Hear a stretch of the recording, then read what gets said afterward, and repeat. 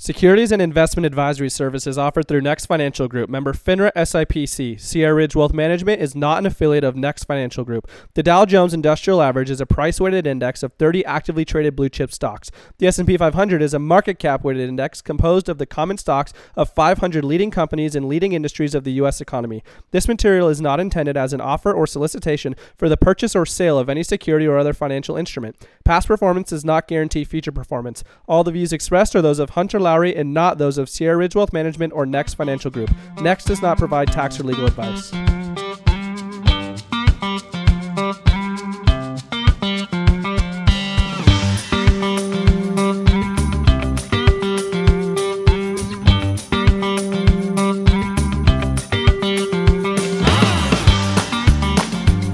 What's going on, everybody? Welcome back to the Wealth Accelerator podcast. It's Hunter Lowry here. Hope you're having a great day so far. I wanted to jump in here with you guys, and I've got a lot to cover right here. So I'm going to make this a two-part episode. I don't want to go on too long in just one episode here, but basically, we're getting to tax time. So I want to cover, what do you do if you make too much money to put your money into a Roth IRA, but you want to still have a tax-free growth on your investment account? How do you go about that? So it's a loaded question here. Again, I got a lot to cover. But before we jump into that, I had an awesome weekend this weekend. I got to go to UC Davis, just down the road from our house, and went and watched my younger sister play volleyball. She plays beach volleyball at the University of Arizona. So on Friday afternoon, I went down there, got to watch her and the team play. They kicked butt. They're 5-0 or 6-0 on the season now. I can't even remember, but they're doing really, really well. It was super fun going to watch her play. And my parents are like the biggest sports fans for us in the whole world. When I played sports at school, they would go to all the games. My mom would show up seriously at every single game. It was almost like a running joke of all of my buddies on the team asking if my mom was going to be there so that she could take us all out to dinner. It was pretty fun. So, especially since it's my sister's last year playing right now, my parents are traveling everywhere to go watch her, all over the place. I mean, they're going to San Luis Obispo this weekend and back to Arizona and all over. But normally what happens is when they go out of town to go watch my sister play sports, they'll ask me, hey, Hunter, do you mind, run over to the house and feed the dogs and feed the cat or whatever, and just make sure that everything's going all right. And this is my mom's favorite trick to play on me, is when I get to the house, nothing is unlocked. I have to go, the front door is locked every single time. I got to go find some magic entrance that somehow she might have forgotten unlocked, or find a window to crawl through or something. It's always the big mystery game. I never know where I'm going to be able to enter the house to go get the cat food to feed all the cats and dogs and everything. Or the best is when I have to go try to find the key somewhere hidden behind some mayonnaise or pickle jar in some refrigerator or somewhere on the property.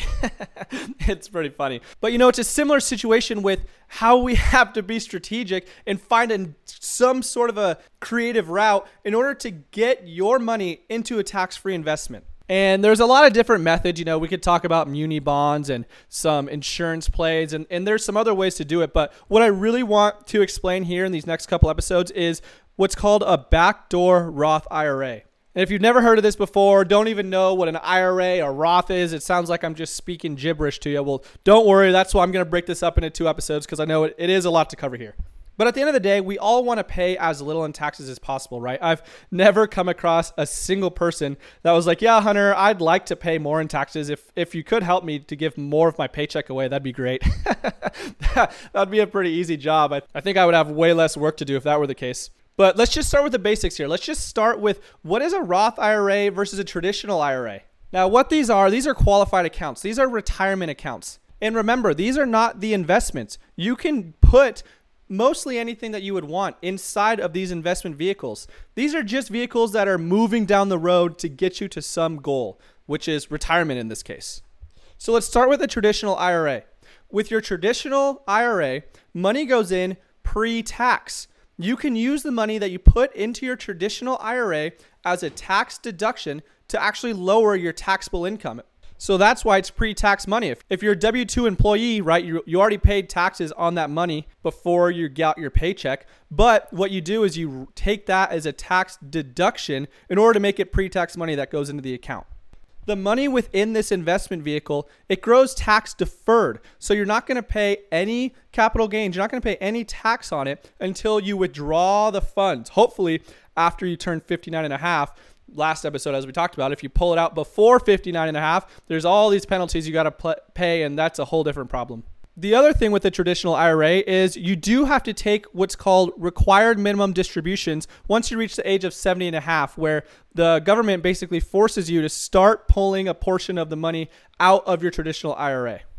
They don't make you pull out everything, but depending on your age, you'll have to start to draw a certain amount out of there once you reach 70 and a half. So again, money is pre-tax. You can use the money you put in as a tax deduction as long as you're not over the income limits, which we're not going to get into that. But your money grows tax deferred, cannot touch it till you're 59 and a half.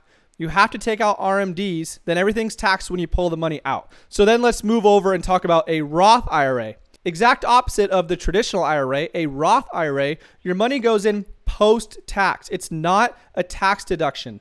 However, within your Roth IRA, the money is going to grow tax-free. Also, you still can't touch it till you're 59 and a half. You do not ever have to take out required minimum distributions. And then when you pull money out after you're 59 and a half, nothing's taxed. It's 100% tax-free. It's one of the greatest investment vehicles out there. I absolutely love it. So obviously, the Roth IRA is a much better option. So why wouldn't everybody just use a Roth IRA? If it's that much better than a traditional, shouldn't everybody run and open up a Roth IRA?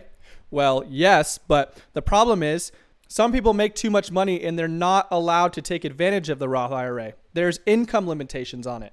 So just for conversation's sake, I'll let you know the numbers here. For single filers, if you make under $125,000, then you can put the full $6,000 a year into the Roth IRA. If you're married filing joint, as long as you make less than $198,000 a year, then you could put the full $6,000 in. Now, if you're filing single and you make more than $140,000 a year, or you're married filing joint and you make more than $208,000 a year, you cannot put money into a Roth IRA. So there's our problem. For people that are making too much money, but they want that tax-free investment, there's an issue here. There are income limitations on the traditional IRA as well, but those income limitations only stop you from being able to take the tax deduction. Anybody can put money into a traditional IRA, but if you make too much, you cannot make that deduction, which those numbers, we're not going to worry about that right now, but I just want you to remember that statement. So at the end of the day, it's basically this simple. If you have a Roth IRA, and let's say that over your lifetime, you put in $100,000 into this Roth IRA, and once you turn 60 years old, you want to pull the money out and you have $400,000 in your account. With that Roth IRA, when you pull your funds out, you're going to have $400,000 that you can take 100% tax-free, no issues.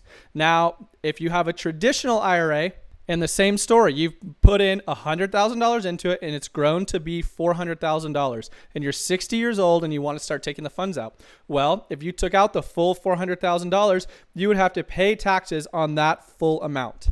Okay, so that's a good amount of information to start with there. Hopefully you have a pretty good understanding now of what the differences are between the Roth IRA and the traditional IRA, but I'm going to stop there.